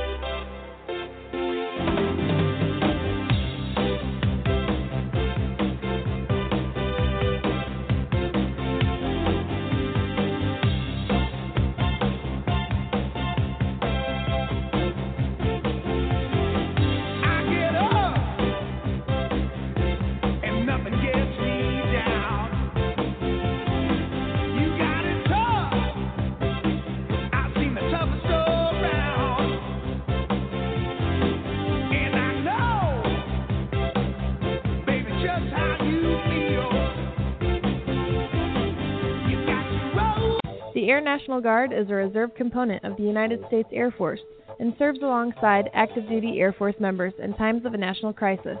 In addition, the Air Guard serves the state and local community in a wide range of capacities. The reason people join the Air Guard is as diverse as our members and includes such reasons as a deep desire to serve their country, money for college, travel, new job skills, and the pride that goes along with belonging to the greatest military organization in the world. I joined because I felt a calling to serve my country, but I didn't want to be far away from my family, so the Indiana Air National Guard was a perfect fit for me. With over 95 different career opportunities to choose from and 100% paid college tuition to any state-funded college, why not give us a call? Call 1-800-841-3103 or visit online at goang.com to find out more. Again, that's 1-800-841-3103. The Air National Guard, guarding America, defending freedom. I can't believe it. I've been playing 4-on-4 with a barbershop quartet. Pass the ball, pass the rock. We're open, just pass the ball. Nah, I can't believe how easy it was to save hundreds of dollars on my car insurance with Geico. Yeah.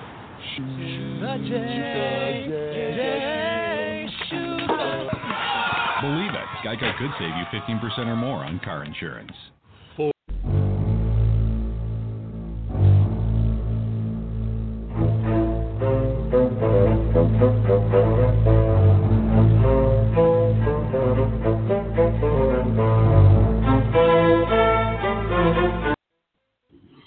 All right, welcome back to the Balance final quarter, ready to kick off. With us, we're going to be joined by Ed Kratz here in just a moment. Thanks to Scott Lamb, Moat the BS Sports Show, cameo appearance from Rick Friggin. He's on vacation, traveling down through the hurricane weather, headed down that way. So I don't know if this is a good time to go down to Florida, but he's headed down there, and we get our college football hour, and then just joined by Tony Donahue, Tony D Podcast. Join us to break it down for IndyCar and NASCAR. Joining us now on the road to Pittsburgh, Ed Kratz. How are you, sir? Hi, Dom. Hey, pass along my well wishes to Michelle there. And Melissa. Melissa, I'm sorry. Yeah, Melissa. Yeah. No problem. I'm sorry, I'm driving here. I just kind of had to switch lanes here, get out of the fast lane. I appreciate pass it. along my well wishes.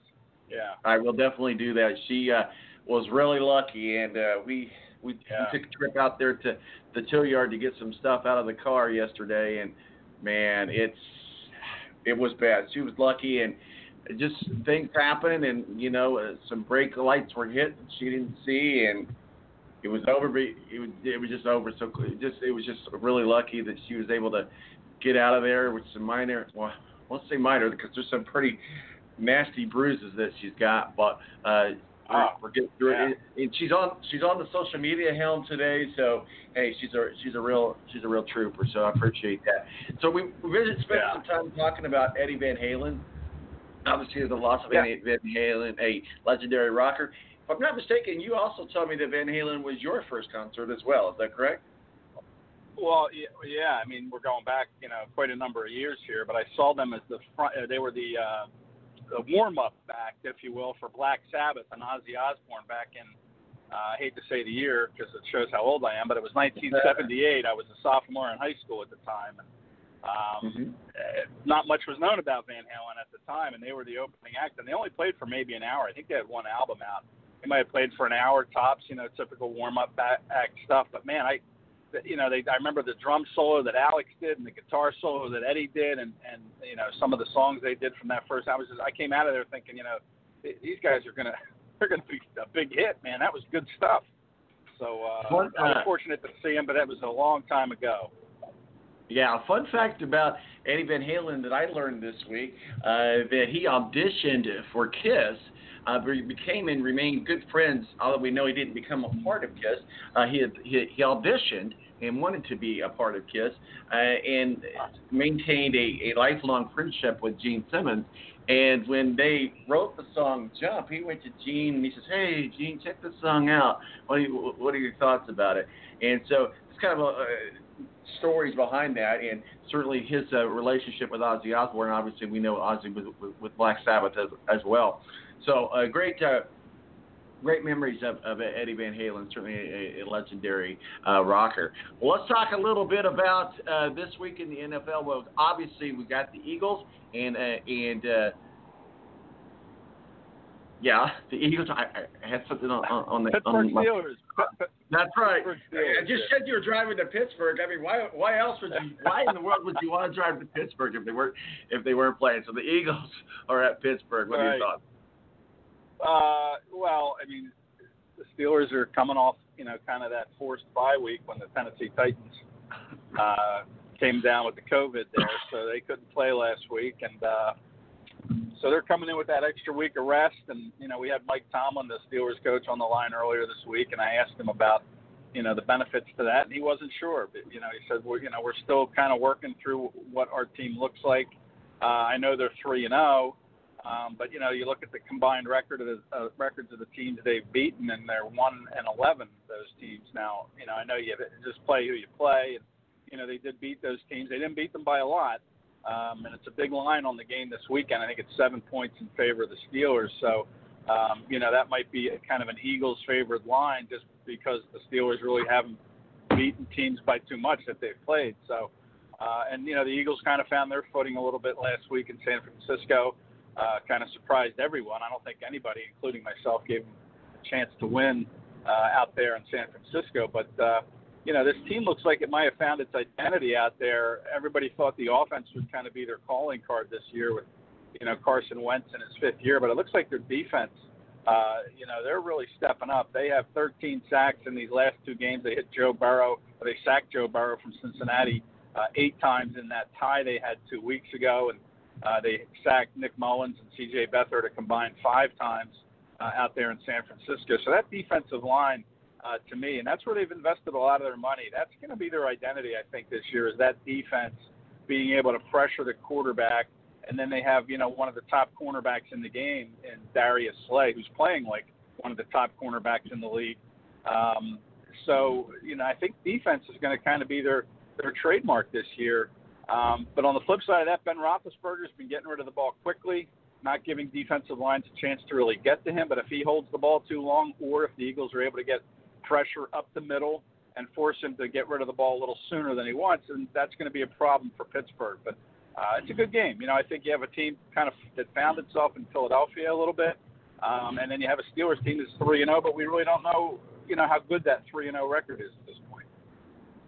So some bold predictions, if you will, that the Pittsburgh media is putting out there about the Eagles is that the Steelers' offense will finally break 30 points. Well, I mean, we'll see.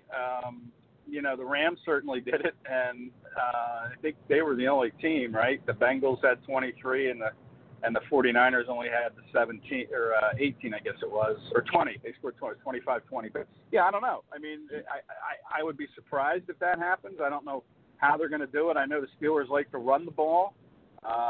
James Conner's had 2 out of 3 games where he's been over 100 yards. Benny Snell's kind of been coming on, the kid from the University of Kentucky. So when you run the ball, you don't tend to put up too many points unless you're running for big plays. But I would be surprised if the Steelers went over 30 points. My final, if you want the prediction, I have the Steelers winning 23-20.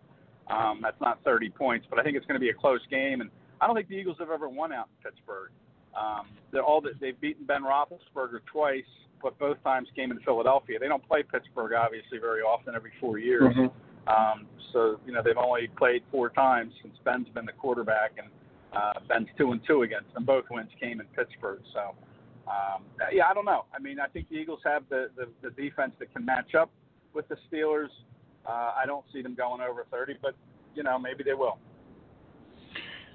Another prediction that I noticed coming out of Pittsburgh this week, they say that Pittsburgh will definitely win the sack battle.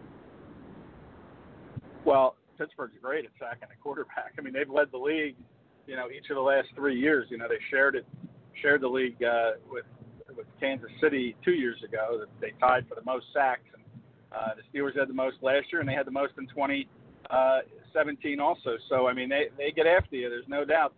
They play the blitzing style of defense. And they don't, that's why they're called Blitzburgh, because they like the blitz. They blitz over 50% of the time, and this is an Eagles offensive line that, is really rebuilt.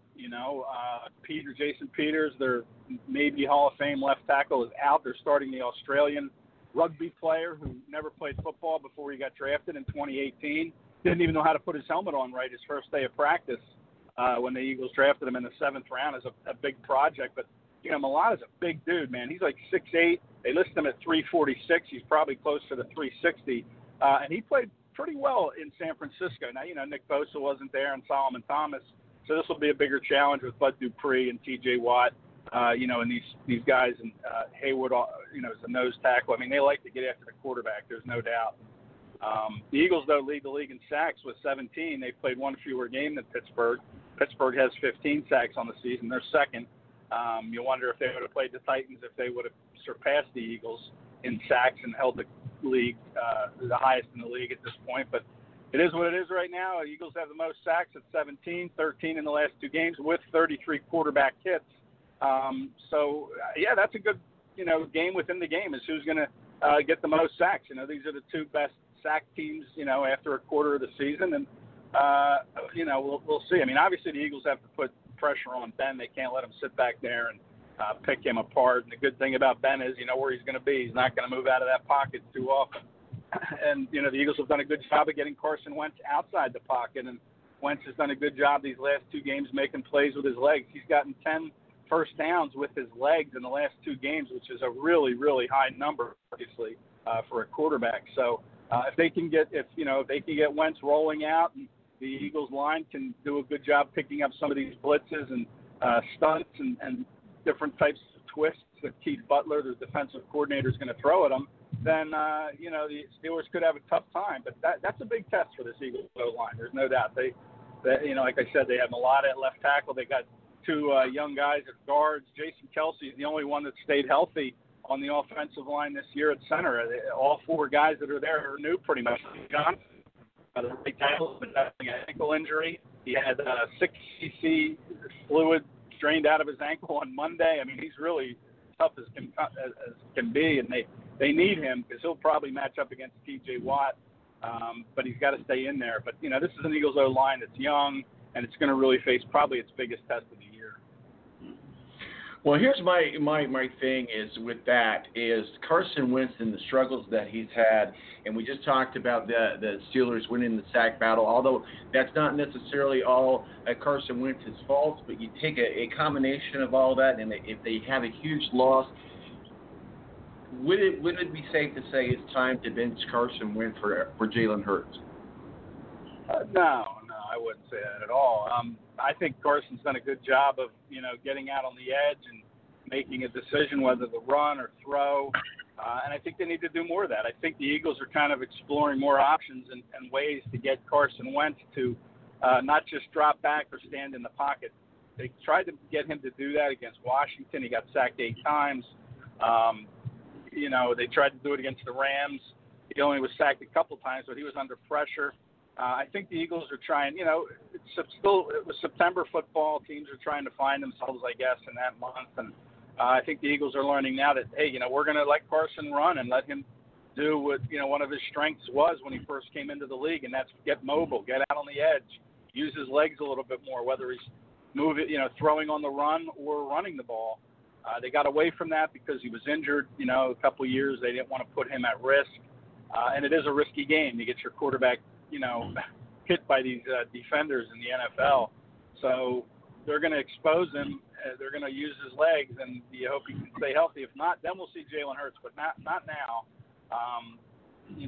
Wentz obviously has got a track record in this league, and I wouldn't be very quick to bench him for a rookie who I don't think Jalen Hurts is ready.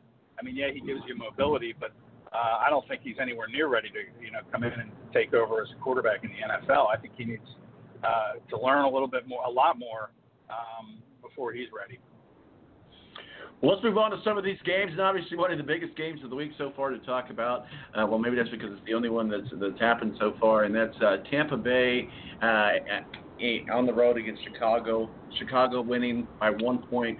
We titled this show Jolly O St. Nick has Tom Brady on his naughty list. So, here's the thing. There's been all kinds of talk, and, first of all, is Nick Foles good enough to get the Bears to the Super Bowl? And second of all, how and I texted this to you yesterday, what kind of a crazy stat would this be to have a quarterback go to a Super Bowl with two different teams and be the starting quarterback at the Super Bowl coming from the QB2 position? And I don't know if that's ever happened before. But certainly Nick Foles has Tom Brady's number. It's clear. Yeah, there's no doubt. Tom knows it. He's not shaking hands with Nick. I know there was a lot of talk about that afterward. And, to me, they said on the telecast Brady shook Herbert's hand from the Chargers last week after Tampa beat the Chargers, where he patted him on the helmet. So, you really can't use social distancing as the reason why Brady didn't go out and at least wave to Nick, or, they could at least acknowledge each other from, 6 feet away. If you don't want to shake his hand because you're afraid of COVID, then don't shake his hand, but at least acknowledge and, stand 6 feet away and say, hey, good game, congratulations, see you somewhere down the road. But he didn't do that. He ran right into the locker room. He did the same thing when he lost the Super Bowl to Nick and the Eagles. And, to me, it just kind of shows what kind of a bad sport and, what a poor sportsman Tom Brady is at deep inside, it just shows you the kind of person he is to not, own up to his defeat. And let's face it, Brady is as much to blame for that loss as Nick is to get credit for the win for Chicago. He forgot the down. Let's face it. He said he didn't. His coach, Arian, said he didn't, but he didn't know it was fourth down when he threw that pass to his tight end. And he just didn't make enough plays. That's the bottom line. And it would be great if Nick got to the Super Bowl and won it. I think people in Philadelphia would love to see that. They love Nick Foles, obviously. But Nick Foles is an interesting story. Throughout his whole career, he's never really been the guy. Right. He's always been excelled in that backup role, and when he is the guy, he hasn't done as well. So right now he was the number 2 behind Trubisky. Boy, he made some good plays in that game against Tampa. That throw to Jimmy Graham in the end zone that Graham one-handed right before halftime, that was terrific. But, we're getting way ahead of ourselves. The Bears do have the defense to make a run at this thing, and it was nice to see Khalil Mack kind of show up a little bit for the first time, in my opinion, this year. So I think they have the defense that can take this team quite a ways. And that's what the Eagles had when they won it in 2017. They had a very good defense that really helped that team become a championship team. And Nick was just kind of the icing on top of that cake. Now, Nick did win the Super Bowl when he, had to outgun Brady, but so he does have his moments. But it would be fun. It would be a fun story to watch Nick Foles kind of lead the Bears to the Super Bowl. I know people in Philadelphia would love to see that. Talking with Ed Kratz, beat writer for the Philadelphia Eagles, on the road to Pittsburgh, and calling in and talking with us. He's also our official NFL contributor. Let's move on over to the Jags and the Texans. Texans made a huge move this week in firing their head coach, Bill O'Brien, and that was kind of a shocker move. It was kind of early in the season for that kind of a move to happen, but it certainly puts them in line for to be first looked at by coaches that may not make it into next year with the team that they're currently at. So who do you think, one, who do you think the Texans would be looking at? And two, what do you think about the firing of Bill O'Brien? Well, as far as the first question, I think, you have to look at Eric Bieniemy. He's kind of the hot property there in Kansas City. The part-time offensive coordinator for Andy Reid. He does get, a hand in the play calling, and that's what Doug Peterson did when he was with the Chiefs as Andy Reid's OC. Was Andy would let him call the plays for a half, and then we saw what Doug did in his second year in Philadelphia. So I would think Eric Bieniemy would be probably the guy you'd want to go tap. I mean, you have Deshaun Watson, who he's this great talent, but he hasn't really been able to figure it out this year. I think losing DeAndre Hopkins obviously has made a huge dent in what Watson likes to do, and his kind of his comfort, or his security blanket with DeAndre Hopkins. So, I think you'd have to look there. You'd have to look at an offensive guy, and Bieniemy is kind of the hot ticket right now. And I think, as far as O'Brien getting fired, I mean, I didn't really see that coming. I guess there was a report that him and TJ or Watt had a blow up after they lost to the Steelers, that there was a big argument between the two, and when your star player gets in it with his coach, something has to kind of give there. And O'Brien's made some questionable decisions as the GM. That played a hand in it too. So when in hindsight, yeah, it shouldn't have come as a surprise, but I certainly would have picked a couple other coaches to get fired before Bill O'Brien did. So we'll see if they can right the ship against the Jacksonville Jaguars. I don't know. I mean, maybe they start to rally around their new coach. Who did they pick as the interim? Was it Romeo Crennel? It was their offensive coordinator. Okay. I think it was maybe they rally around him and put together a good game. I would think that they have more talent than Jacksonville, but whether or not they're going to play up to that talent, we'll see. So this week we're going to my home regard. We got the afternoon game tomorrow. The Colts are on the road to the Browns. And last week we talked about, before they went on the road to Chicago, we said they beat some teams that one could say we beat. I said to you last week, I said for us to go on the road and get a win in Chicago, will it be huge in volumes to speak to the fans of the Colts? I was not let down. I was not wrong. The local media has been singing the praises of Phillip Rivers and Frank Reich and Ballard and the Colts, but we look at another tough team, the Cleveland Browns, and when we look at the matchup, this could be a marquee matchup. It's got all the makings for a perfect storm, and for the Colts to go on the road to get a win against the Browns on the road, that to me gives us a huge momentum, and certainly we can't let off the gas pedal not 1 minute, but I think that the Colts have some great momentum going into the Browns game tomorrow. Yeah, I think both teams do, and I'm surprised, Tom, you don't have the Super Browns fan Adam Gibbon on shaking his pom poms here. I thought he was invited. He was invited, and he was going to try to make it. His brother-in-law was getting married, and so he did give us some talking points, and I was going to go into them in a minute. But his wife, which is his boss, said that he needed to be focused on the wedding and not calling in on the show. So he gladly obliged. But what he did do is he sent some talking points of what he'd be talking about. So he will be virtually shaking his pom-poms. He said, so we'll start there. The Browns' run game, both sides are missing key players. The Browns without Chubb and the Colts without Darius Leonard. What are your thoughts on that talking point? Yeah, that's certainly, I don't know who you favor in that situation. I would think that running back probably is easier to replace. I know Chubb's pretty good, but, you still have, who is it there, Kareem Hunt as a running back, if you want to give him the ball. Or is it Tyreek Hill? I can never remember this. One of them plays for the Chiefs. I think it's Tyreek Hill with the Chiefs, Kareem Hunt for the Browns. But, I would think it's easier to place running back than a top stud tackling linebacker like Darius Leonard. That's going to be a test, especially when you can feed the ball over the middle to some of your weapons that Baker Mayfield has. They might exploit the middle a little bit more of the field, and it's a tough call. That might actually, in my opinion, probably favor the Browns a little bit. Chubb versus Leonard both being out.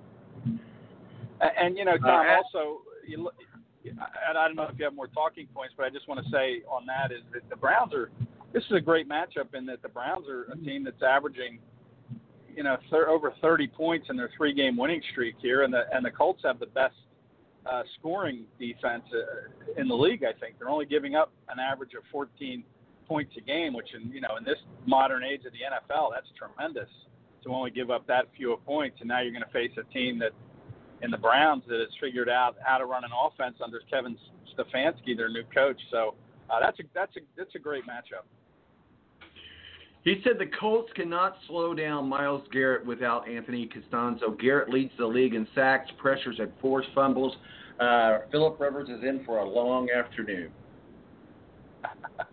Yeah, well, I mean, it's more than just Phillip Rivers. I mean, I like that run game that the Colts have. You might not always blast out 100 yards on the ground with one guy, but Frank Reich and his commitment to run the ball. Myles Garrett might find himself setting the edge a little bit more than he will rush the passer. I mean, I like Rivers throwing 25 to 30 times a game. So there's going to be fewer opportunities, I would think, if that's the case, for Garrett to, pin his ears back and go after the quarterback. But the Colts, in order to get the run game going, they have to obviously stay, in second and manageable plays. They can't lose yards on first down or second down. They want to be a 2nd and 6, 3rd and 3 type offense to keep that run game in play and not let Garrett, get his engine started.